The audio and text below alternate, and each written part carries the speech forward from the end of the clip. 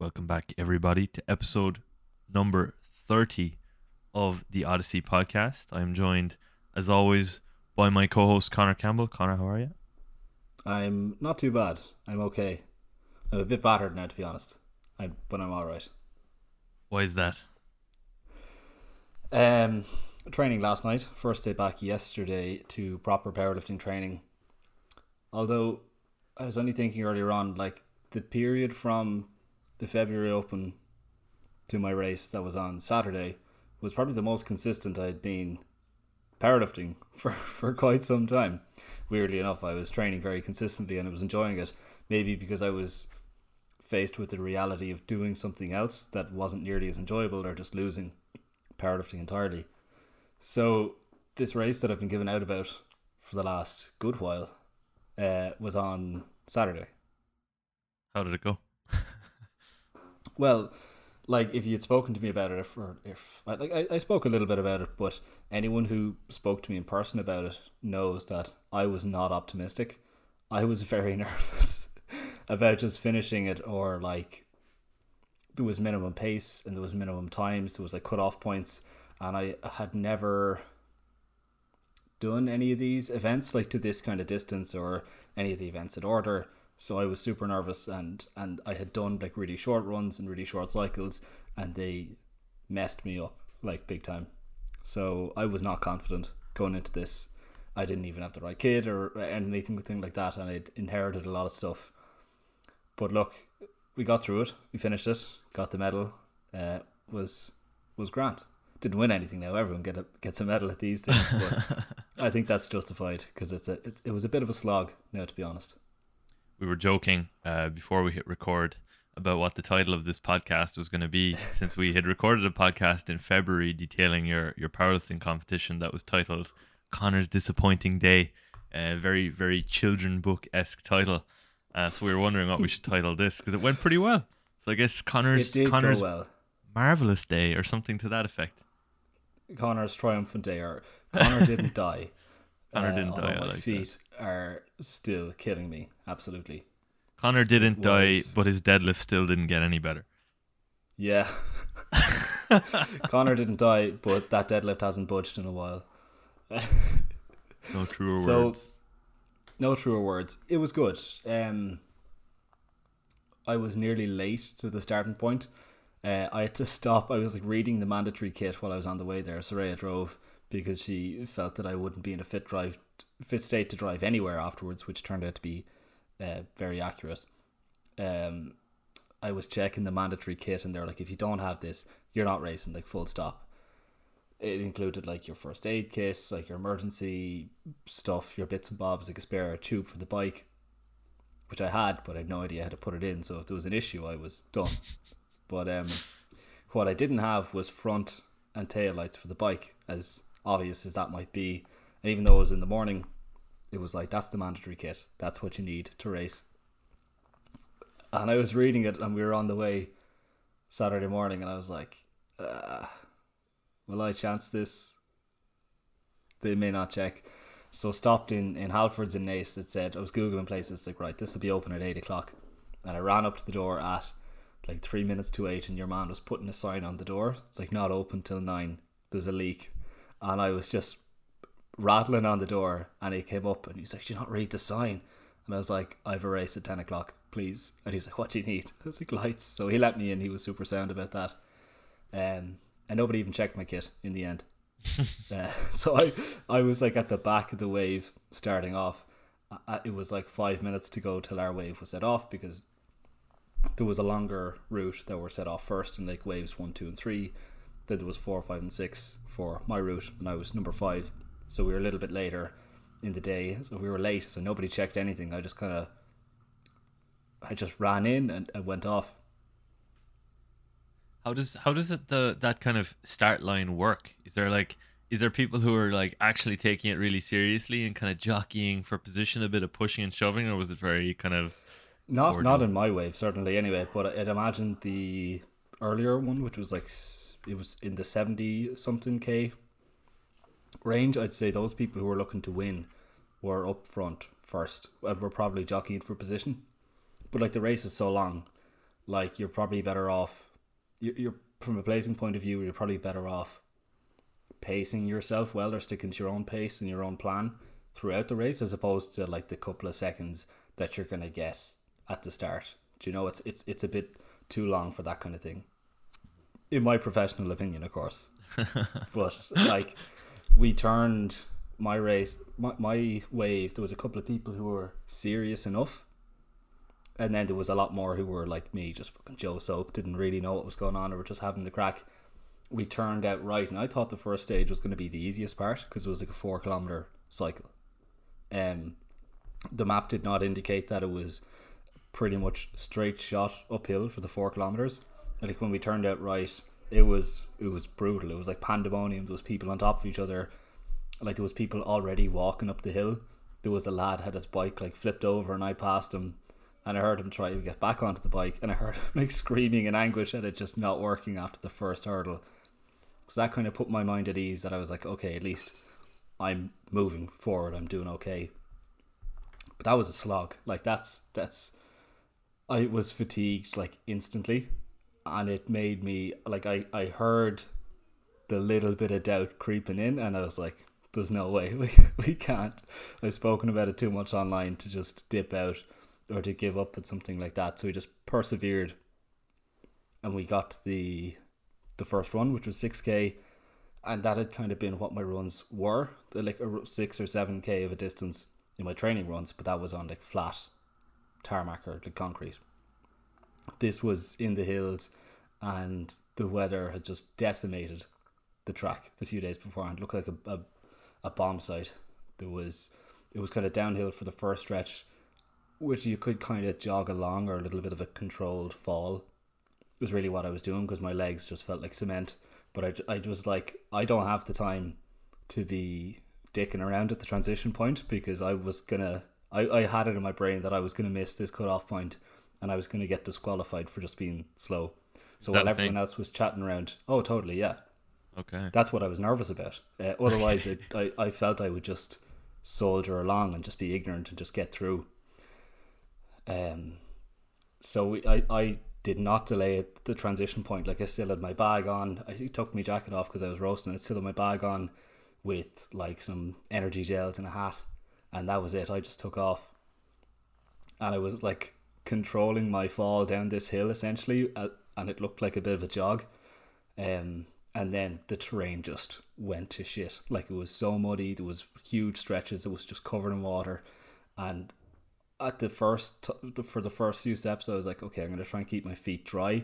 And then it was like, this is not happening. So your feet were like wet and so heavy, and you were just plodding along, just trying to get through it. You had to walk in some stages because you just didn't know what was under your feet, because there was water everywhere. We were going back up the hill, and it was a single file mucky hike. Do you know? Which I was like, at least everyone is in this same boat. And this is more similar to what I had been doing with hiking, like, so it's in a way that played to my benefit, that it was a hike, do you know, and it was scenic, it was nice, and at least it was one stage at a time, you know. Yep. So yep. That run was okay.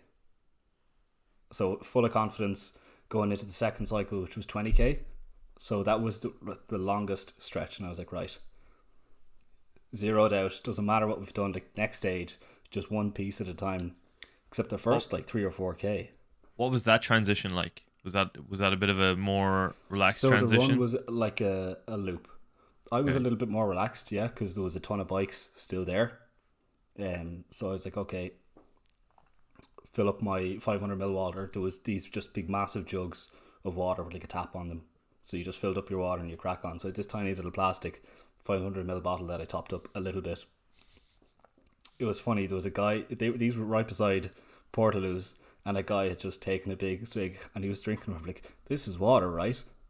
And it's like, man, maybe I would have asked that before you started drinking it, but an umpire reassured us that it was actually just water, not piss. The first like 3k of this 20k cycle was then downhill, and I'd been warned, so it's not my bike, it was my brother's friend's bike. Those two are mad into triathlons, and at the start, as a bit of an incentive, my older brother was like, you can use my bike. And I was like, geez, that's a lot of confidence he puts in me. Like, it's a couple of grand in this bike. And then he like checked in with me one week to see how my training was going. And then at the end of the week, he was like, good news, I got Shane's bike for you. Which is a significantly worse bike. So it's like, okay, he doesn't have a huge amount of faith in me. Which is fair. The first it's totally fair. My first cycle was on the Wednesday last week. Did you were you wearing clips like, or just could you slot your shoes? There was clips on it, and but did you have cycling shoes, so or did you have to, or were they the ones where you kind of slot your feet into the holsters? It had the ones where you slot your feet into the holsters. Ah, yeah, okay. So you could wear normal shoes. I was at a falling risk, so I just flipped them upside down and I just pedaled away. Oh, hilarious! Okay, that's gas. It would have been very funny if you had to actually use clips and like actual cycling shoes and have to get over that skill hurdle in 1 week. That would have been disastrous. That would have been shite. I was warned that the brakes on this bike weren't amazing, and I figured that out pretty quickly. That like the first 2 or 3k was downhill on this cycle, because we had gone uphill like 4k, so a good bit of it was down. My hands were jammed on the brakes all of the time, and I was still going way too fast for what I was comfortable with. And there was a couple of people in front of me, and I was trying to avoid them, trying to avoid potholes, trying to keep an eye over my shoulder for cars on the road. I was so nervous, but at least it was a dismount point, because it was just too sharp. There was a lot of bends, so you had to get off the bike and just walk with it. But again, I was nervous for time, so I ran with the bike along to try and keep my heart rate up, try and keep me in the mode for moving. But the rest of the cycle was grand. The kind of weather had warmed up a little bit. It was nice and bright. It was scenic. So it was lovely. I had a bit of a Sunday cycle just in the middle of this thing, which got you back to the GA Club, which was the start point of the race. And so you headed up into Glendalough National Park, where the lakes are, for the next section. So it was super scenic. But I had 2 energy gels at like the transition point, and I left. I had no more energy gels, I had no more water, and I was like, I'm golden, I'm good. Let's keep it going, let's keep this pace up. I had a bit of confidence with me. The next one was 6k, leading up to the kayak in the lakes. Again, straight up a hill that I didn't try and run. I was like, I can, but this would screw me for the rest of the day. So I kind of half jogged, half hiked, and at the top of the hill, I've described it as, it's like somebody instantly wrapped my knees for a squat, like straight away. My quads cramped so badly, I just had to stop for a moment. I didn't really know what was going on. It was fucking horrible. And I was like, oh yeah, I have no more water, and I had to run maybe another 5k to the lake, kayak for 1 kilometer, and then another 4k back before I could get any water or any fluids or anything like that. And the cramping got so bad as I was walking, I just said, right, I have to run, because this is a time thing. I just can't stop. And it just only got better with a bit of movement. So just soldiered along, really, just like barely running like the Tin Man from the Wizard of Oz, just knees pretty much just locked in, my hamstrings kind of cramping every now and then to keep things interesting. Got to the lake, and there was a guy I was running with near enough, and I just tapped him on the shoulders, like, you and me in the kayak, because it was a 2-person kayak, which I thought was grand. Like, fucking, it's longer, not so bad. That's very strange, isn't it? Well, it is, but strange that was the, like, that, you know, you would be dependent on another person. You could be having the best race of your life, and then you hop in the kayak with the wrong person. The first 10 people who reached the lake had single person kayaks. That makes sense. Which was probably in their favor. Yeah. Do you know? Like, imagine a fantastic athlete rocks up 11th, and I fucking rock up behind them. They're screwed. Like, just the disappointment in their face. Oh, stop. The guy that I pulled across, like, he seemed like he was in good nick, and the second we hopped into the kayak, he cramped up really badly, let out this guttural scream, and tipped the kayak into the water. We both fell in. I was like, right, well, I'm freezing now. And the marshal pulled him aside and sent him off, and I just grabbed some other random guy and we went for it. But the sun was splitting the clouds during then, and we're the only group who were able to go into the upper lake this year. So that was unreal. We just kind of took it handy. Like the upper body wasn't too fatigued at that stage, and it was so nice. It was a really, really nice and enjoyable experience. But then getting back out for the last run, you were soaking wet. The feet were mad heavy. I was still cramping. Let's just stick on the kayaking for a second though. Like, what was that like? Like actually working with the other person? Like, was there any kind of friction there, or did you just jump straight into None a at very all. cohesive? It was fairly cohesive. We were just like, "Hi, how are you? Do you have much experience?" And he was like, "No," and I was like, "Grand, me too. Let's just go for this. Let's just get after it." And he was like, "Cool, grand." And we stayed more or less in sync. We kind of course corrected from time to time, but it was just go for it, just do the thing. And we actually made good time. Like we passed a couple of people on the kayaks. But if it was any longer, I would have been in trouble. Like my upper body was really starting to feel this, because we were pelting it along as much as we could. But that was the last cut-off point as well. It was like everyone had to be at the lake at, I think it was like 2:15. And like with an hour to spare, we got there. Okay. Yeah. So you should have taken your time at the first that first transition. Should have got more water. Yeah, I probably would have been faster as well in the end, because I would have been able to run a bit more of it. Yeah. But no, it was surprisingly cohesive.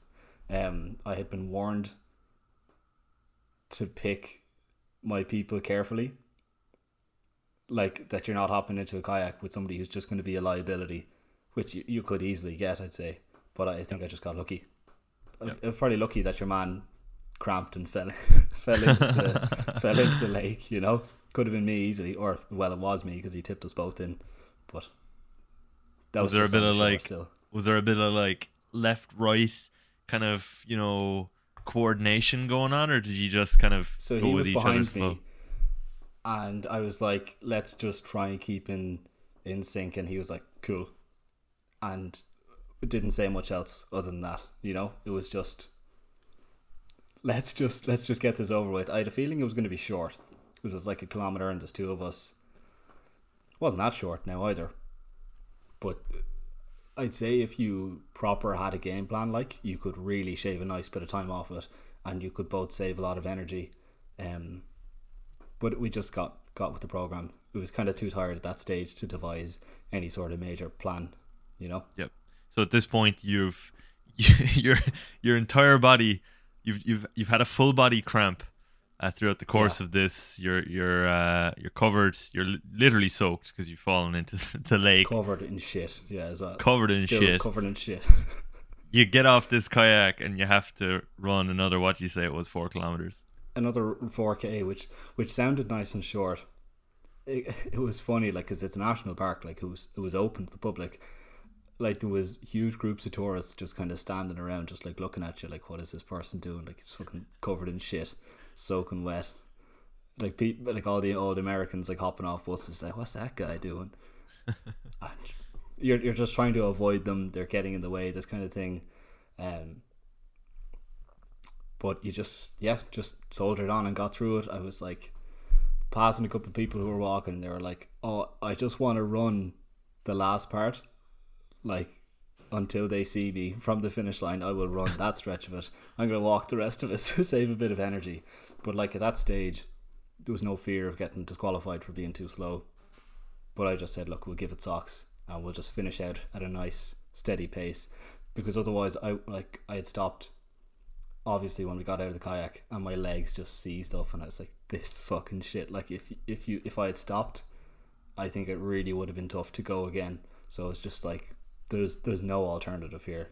Just get out and just keep moving, which was fun. It was a really cool experience like that, and there was a huge stretch of the cycle when I was by myself, and I was tired and sore, and I was like, "There's not really an option to stop." Do you know, which was cool. That was a cool feeling. Or being on top of the hill for the second one, even though you're in the national park, like, there's not really an option there to quit unless you get fucked up and like they need to airlift you out, or even that would be very difficult. But the feeling of like, you just have to get through this was fun. was cool. Do you know? It sounds cool. It sounds cool. What was the feeling? What were the feelings and emotions as you kind of came towards the finish line? And obviously at that point you're at a full like Rocky Balboa Apollo Creed on the beach sprint. Like, See all the hikers and all the people who were spectating fanned in behind me to like cheer me on. No, it was actually just the same. I was like, because I was very sore. Every step I was just like, the brain was off. I wasn't thinking about anything. For a lot of it, the brain was just off. I think that's the only way you can get through it. And so when I crossed the line, some random guy came over and like gave me a hug. I don't know who he was or anything. And your one put a medal behind me, and Saray was there, and they were like guiding people into the tent for food and water. And I was just, yep, massive flapjack, thank you, bananas, yep. And they just kind of were getting people through. yeah, Because there was thousands of people were doing this event, like it was crazy. So I think they just wanted to avoid a bottleneck. So it was a bit anticlimactic as well, but I'd say if I had approached it thinking like this big crescendo now at the end, this putting it on a pedestal, it would have made it so much harder.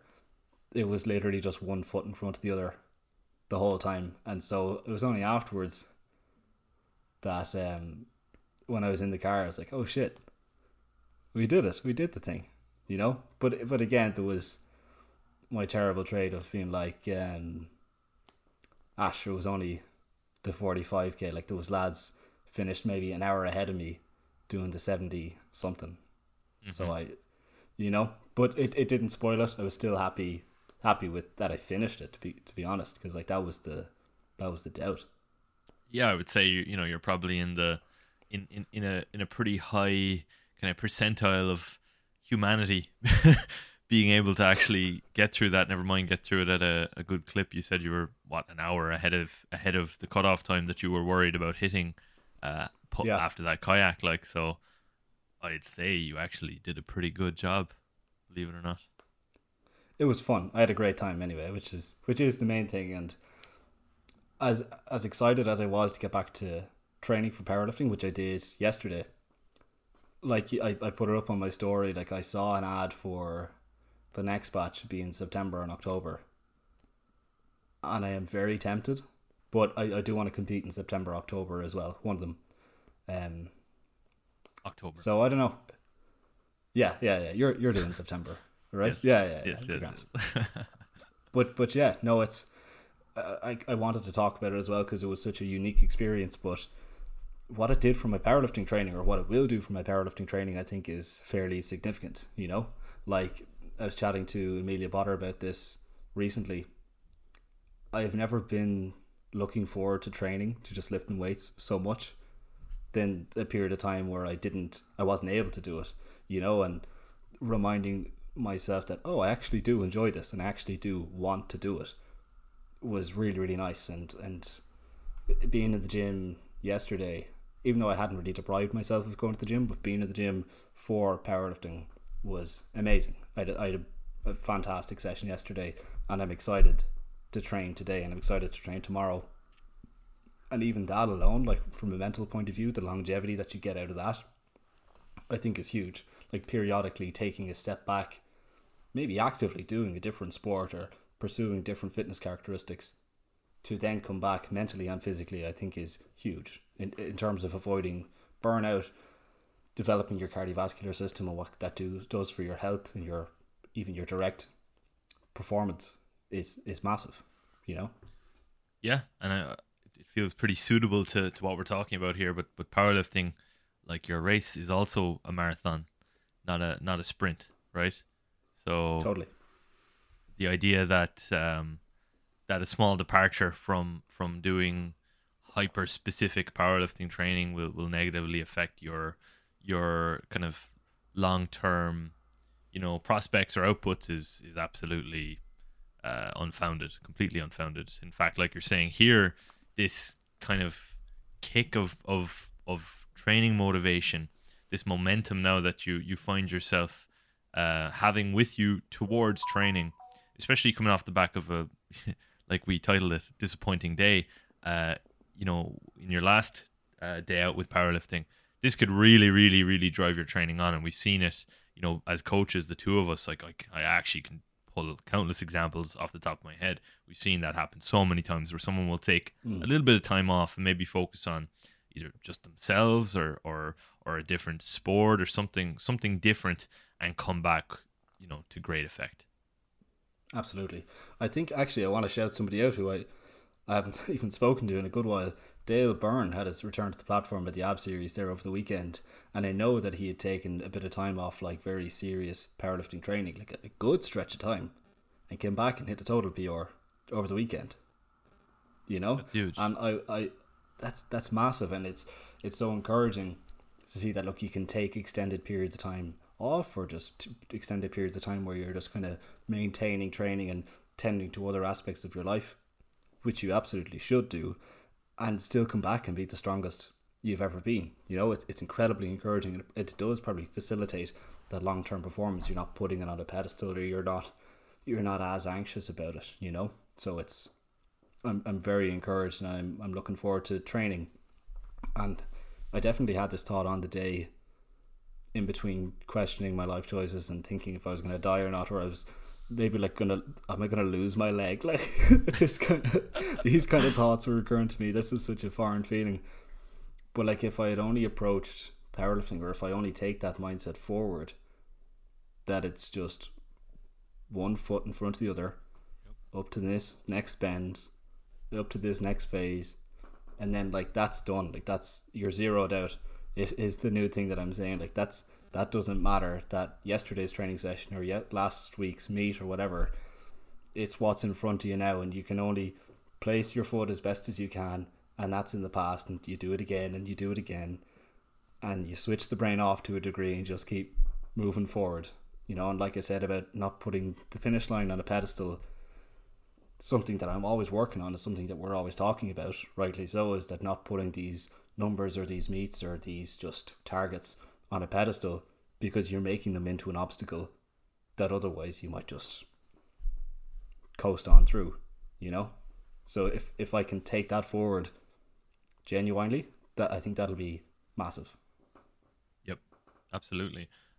Something else I suppose that has occurred as a bit of a consequence, maybe that's the word, over the last number of weeks, is your body weight has dropped quite significantly from about whatever it was 8 or 9 weeks ago. What are you weighing in at the moment? I was 89 weighing in for my meet, and I'm 85, just tipping into the 84s now. And I assume 89, I suspect rather 89 is probably a little bit of a low read after the day that you had previously. Totally. I assume you probably, like, if you were more well fed, it was probably 90 plus. Totally. Yeah, it could have been 92 easily. I was expecting it to be around 92. That's kind of what I had been walking around at. But yeah, like, it's maybe not a consequence of the running and the cycling. It definitely was a little bit. I was conscious of lugging around more weight than I needed to during this training, and making something that was difficult much more difficult. But also, I did want to tidy up my body composition. It is something that I care about. But yeah, that's come down, tipping into the 84s now. And I was only speaking to a friend of mine, Raquel, about this recently, that this is the first time that I've had a controlled, like, deliberate cut, and it's been very, very interesting. It's been very eye-opening, and it's such a shame that I coached many people through cuts, as I'm sure you have as well, that I haven't actually properly done one myself, and the insights that I've garnered from this will absolutely benefit the coaching experience for my athletes going forward.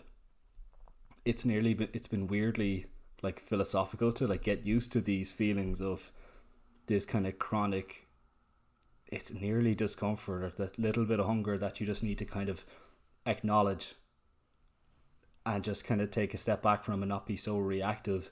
Or if it's as simple as being very aware of your food environment, or being more aware of your relationship with food, or even a relationship with my body composition. Like, we've talked and joked about this many times, is the number on the scale is something that I have always had some sort of an issue with. Maybe the inverse of what many other people would have. Like, I was afraid of dipping below 200 pounds because I'd built it in my head that, look, if you're less than 200 pounds, you're not a man, you're not a certified big lad. And for me to be actively pushing it lower is, Jesus, that's like unheard of, do you know? But the main thing with my cut at the moment, to extend past the race is obviously finished, but I'm going to see how far I can get down, maybe stay at 83 for a while, or just see how far I can push it comfortably, just for the crack and for that experience and just to see how it's going. But the restructuring that I have on my food at the moment to accommodate for this cut, I don't doubt will benefit training extremely well. So I'm optimistic that I may be able to replicate some of my best performances at this lower body weight, but we can only see. I'm not putting that on a big pedestal, 100%. And I think you can take solace in the fact that work done is work done, and in the future, if you do decide to go up to 93 again or whatever, that work done will stand to you. You may change the context or the perspective, but the work will have been done. Absolutely. Yeah, no, that is actually super important. Thank you. It's because if I was to venture down, it was to keep training, venture down to 83, and look, things don't line up as well as I would have wanted. It's not like that was a waste of 6 months, 9 months, a year. Like, you're still training. So, I put it in the same vein as, look, if you were to try something with an athlete and for it to not exactly work out the way you wanted, that doesn't mean it's a block, 2 blocks, 3 blocks, whatever, down the drain.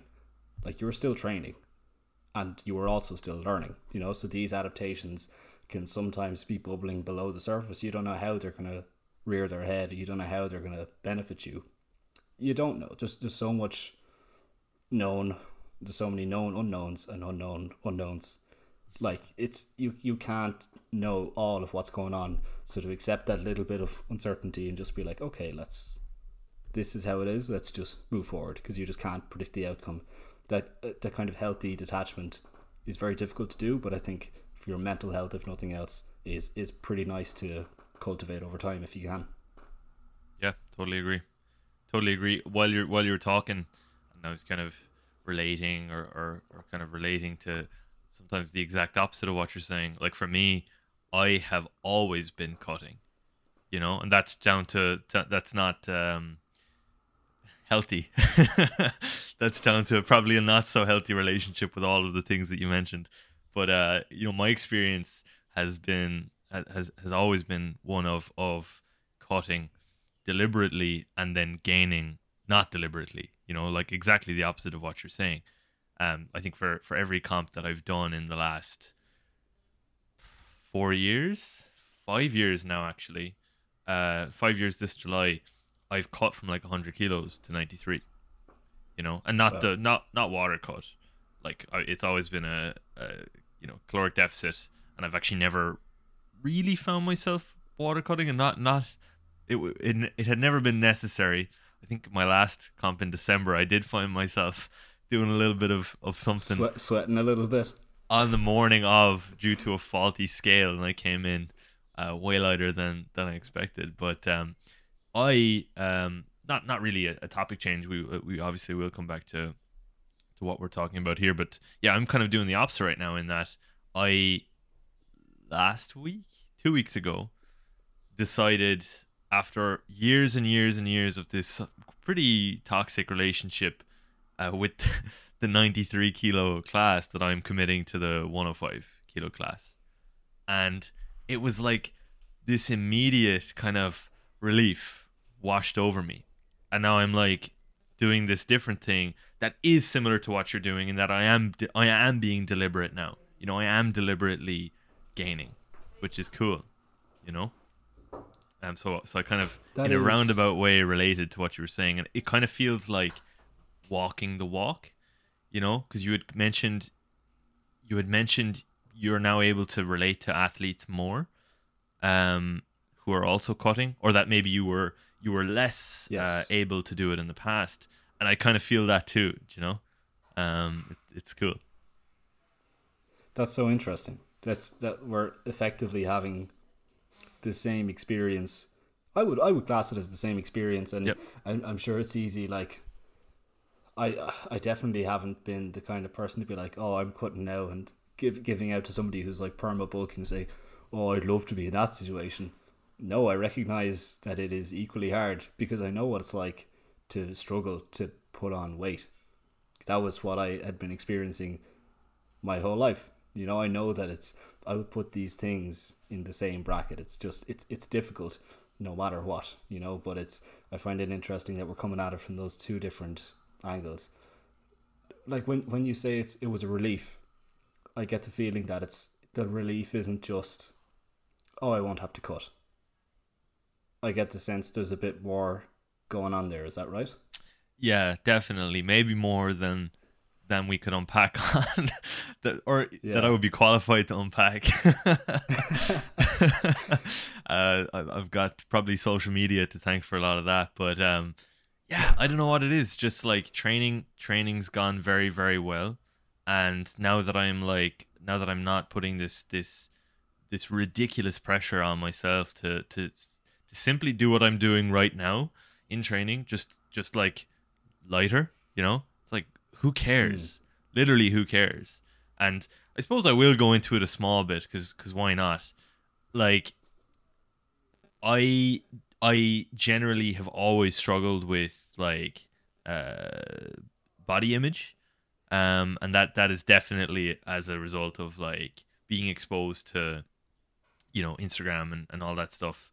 I think I was like 16 or 17 when I got on Instagram, and obviously all the people I followed were all like super strong, super jacked, super lean, probably all on gear, but of course I didn't know that at the time. So I was like, why do I not look like this?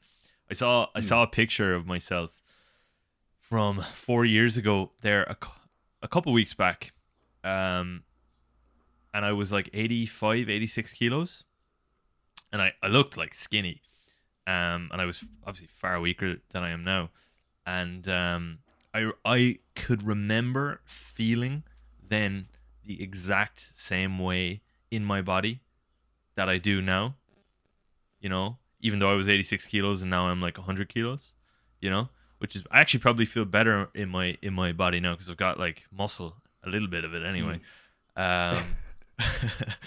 And so, yeah, that kind of that experience of seeing that and having that realization nicely coincided with just having a great day, maxing out in the gym in place of a competition I was supposed to do. It went very, very well, and I was like, I just had this kind of eureka moment of like, what am I doing? Like, what was the point of that ever? So yeah, now I'm just sticking in the 105 kilo class going forward. The gears are kind of turning in my head. I'm trying to process like what you're saying. It sounds like it's not the pressure of, it's not that you're relieved that you don't have the pressure of cutting. Is it somehow like the pressure of putting yourself in a box, like, no, I have to be a 93, I have to be this. It's the pressure of being like, I'm just going to be me, I'm just going to do my thing, and we'll see.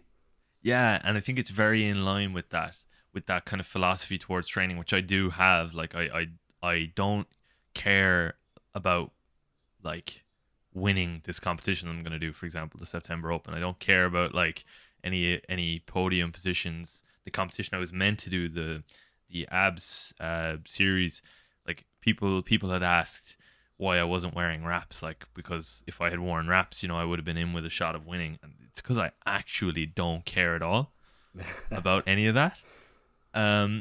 So this is very much in line with that. It's like the final piece of that kind of that outlook is like, this is the truth. Like, I think I was only ever cutting to 93 because I cared a little bit, at least, whereas now I really don't. And this is just for me, and I'm doing this entirely for myself.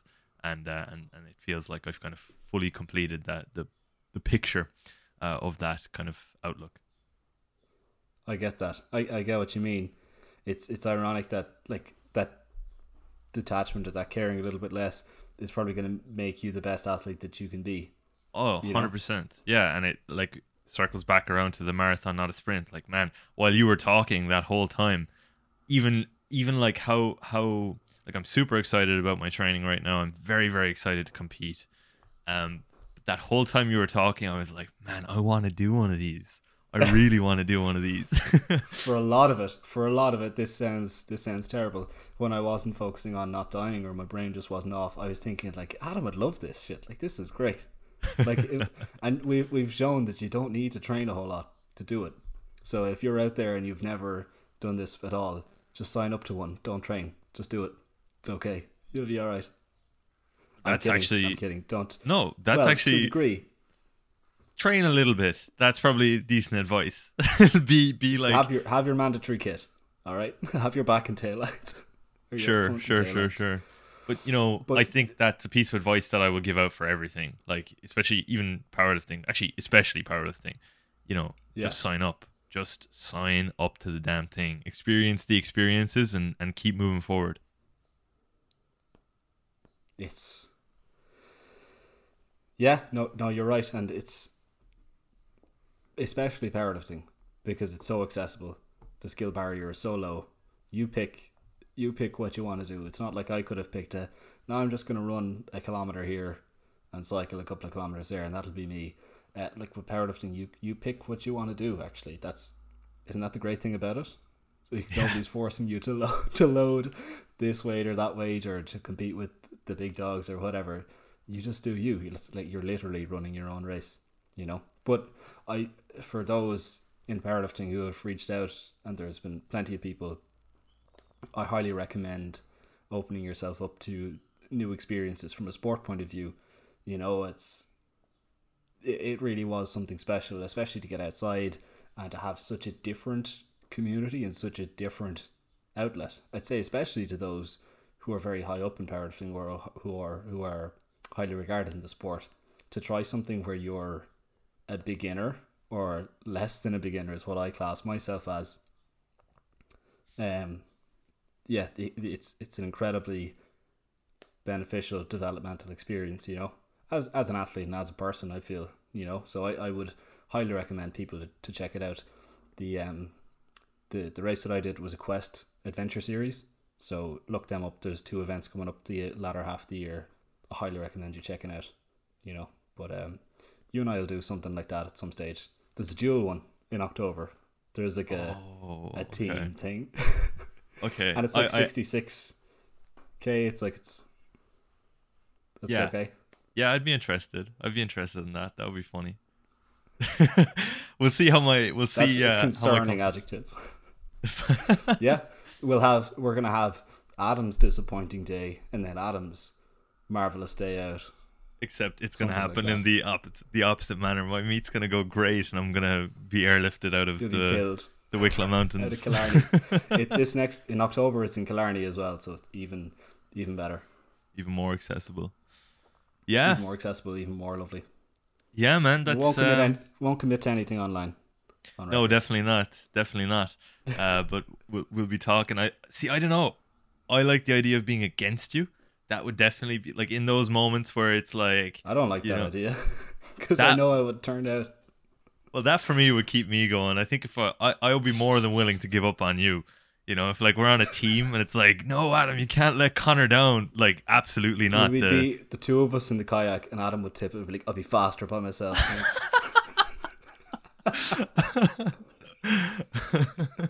Oh man. So you're going to be at 105. I'll be at 83. It'll even out. Yeah, I can't that's see true. Me being 83 for a long period of time, though. To be fair. Yeah, and that kind of takes we'll see how sustainable it is. It takes the kind of the sting off the fact that I am going to out total you by 100 kilos now. Oh goddamn, 100 maybe. I think so. Who knows? Well, we'll see. But I only say that because I'm not sure if it was on air or not, but I had threatened to do that at some point or another when you were posing a threat to my total. But we'll see how that goes. Let's talk before we start wrapping this up, because that really did sound like an awesome experience from a few different levels, and I am very, very excited to see how that potentiates the next 6 months and beyond of your life. Not just your training. Yeah. And we've all seen how into the oats you've gotten. almost to Love an me some annoying odds. to an annoying extent. Let's talk before we wrap this up. So about what your training is like. I know you've undertaken a new thing. You've kind of copied me. I fired you, so you're after firing me. Let's Yeah, talk about it. basically, I had this whole speech about why I was doing this to like feed my imagination and to try new things. No, it was petty decision to fire Adam.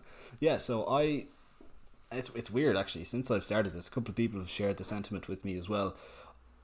I've started day one of the Evolve AI app. Now, there's a couple of people involved, actually, way more people involved than I thought. But John Hack and Mike Tashir, I always get these two mixed up, right? And they might not be the same well, they're definitely not the same person. It's either Garrett Blevins or Garrett Blessings. They're the same guy, person. is it? They're the same person. Garrett Blessings Is it? is Garrett Blevins. Yeah, Garrett Blevins is like he's super Christian, so that's his Instagram handle. That just blew my mind. There you go. That guy, anyway, he's the CEO of it. He actually runs the thing, full stop. But yeah, I started Bryce that Lewis off. as well. Is he involved? I don't think Yeah, so. he jumped on board recently after being heavily critical, in the same way that I would be heavily critical, and that's that I don't like it being called Evolve AI. That's you know, A total marketing gimmick, like. but the fact that Bryce is after jumping in and like putting his name to it makes me think maybe there actually is something to it, and so I was very supportive of this, and also it means I don't have to be dealing with you as much, so that's great too. It's a win for everybody here. There's way more to it than I thought, right? Like, it's at the start. Look, I got into it and it was like, intensity, do you like high, lower, medium? Volume, do you like high, lower, medium? And I was like, well, what do you mean by that? And I just said, right, middle, your goals. Is it straight up powerlifting, general strength, bodybuilding? I go, yeah, powerlifting, bodybuilding, 60-40 kind of split. And it gave me this program. It was like, how far are you out from a meet? And I said, no meet planned. So it outlined this periodization of like a bridge block, hypertrophy, strength, and like a peaking block. So very, very kind of, I would nearly call it first principles powerlifting programming, which is something we've strayed quite far from in the last couple of years. So that made me super uncomfortable and apprehensive. And I open up day one of my bridge block and it's giving me prescribed weight. And I was so close to not doing it. I was like, this is bullshit. Like, what the fuck is this? And then I was kind of like, look, this is why I'm trying it out. Because it is different and because I'm apprehensive. And if I'm closing myself off to this experience already, what in the name of God is the point? Or I'm just totally lying on like the podcast when we're talking about this kind of stuff. Yeah, I'll jump in quickly as well and just add to what you're saying, in that was literally the exact kind of notion behind my selection of the coach that I'm working with now, and I have been working with for 14 weeks. Is like, I wanted something markedly different. Not too different, of course. That would be a disaster. but at least a little bit different. And so that's why I went with data-driven strength, and that's why I'm working with Drake. To great effect. But I've had some of the same experiences that you're talking about there. Like, I've seen exercises on the programming, or just seen kind of different formatting things, and I've been like, my gut has been like, but I did stick it out, and it has been a very, very, very good experience, and definitely has benefited me more than just, as an athlete. Like, I'm doing just different random shit, and like, I was explaining this to someone, I forget who, over the weekend, that I am, for the first time in my nearly 10-year powerlifting journey, and definitely over 10 years of lifting weights now, I'm actually enjoying pump work. I'm enjoying that. Like, I've never once ever enjoyed it, but I'm actually enjoying getting a little bit of an upper body pump. I've been doing lower body accessories, and like, I've had people come up to me, because maybe they listened to the podcast or a little bit, or caught some stuff, some chatter online, and have been like, I heard you completely 180'd your view on accessories, and now you're doing loads. It's like, well, I never had That's a probably view my on fault as well. Yeah, definitely your fault. I never had a view on accessories really as such. I just tried to give people the amount of work that they needed and that fit into their lives. And oftentimes that wasn't 15 accessories after each session. But I personally just didn't really like it. But now, after just kind of like you're saying here, just biting the bullet, giving it a chance, I am enjoying things I never thought I would enjoy. I was doing B-stance RDLs with dumbbells over the weekend, and they were awesome. They were so much fun, and my hamstrings are killing me, and it's the best feeling. It's so cool, It's a great feeling. And even you often hear people say things like, and usually they don't mean it this way, they're just kind of big generalizations, like, as athletes get more advanced, you have to kind of work more on accessories and stuff. And I've often been like, that's complete nonsense. But from a mental point of view, there's definitely something to that notion, to that idea. When you are more advanced, when you are kind of pushing towards, we'll say, your potential, pushing into those kind of real advanced stages of your career, it can be just nice to like be faced with a random stupid bullshit exercise and to get better at it. And like we talked about, like with that race, it's kind of a micro version of the outcome you've gotten from your race. You kind of start to build momentum that will kind of allow you to carry more intent into the likes of your heavy comp squats, heavy comp benches and deadlifts. So yeah, it's been fun, and I look forward to seeing the outcome of your experiment. Me too, absolutely.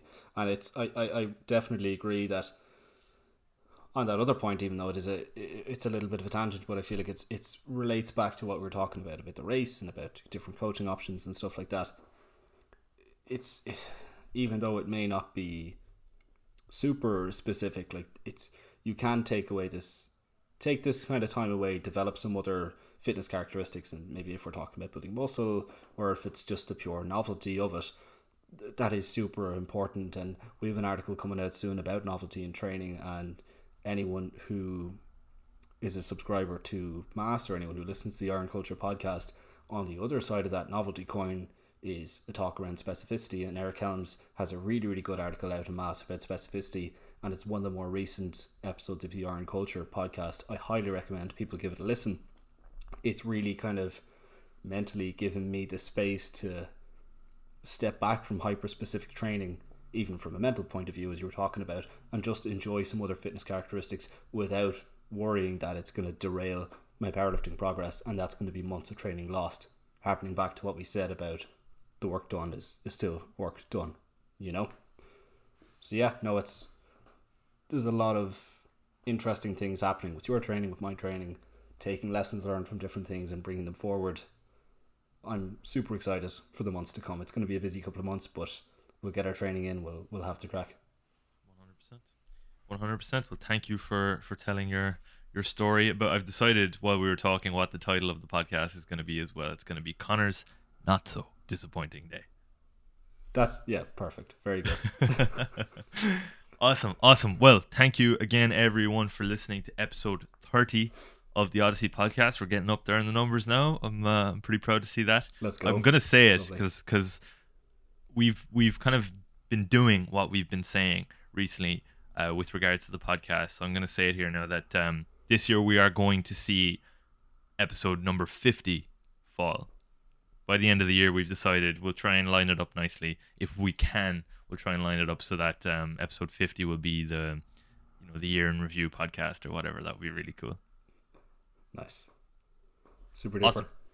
Beautiful. Thanks again, everyone. Thank you, Conor. We will see you again next time. All the best.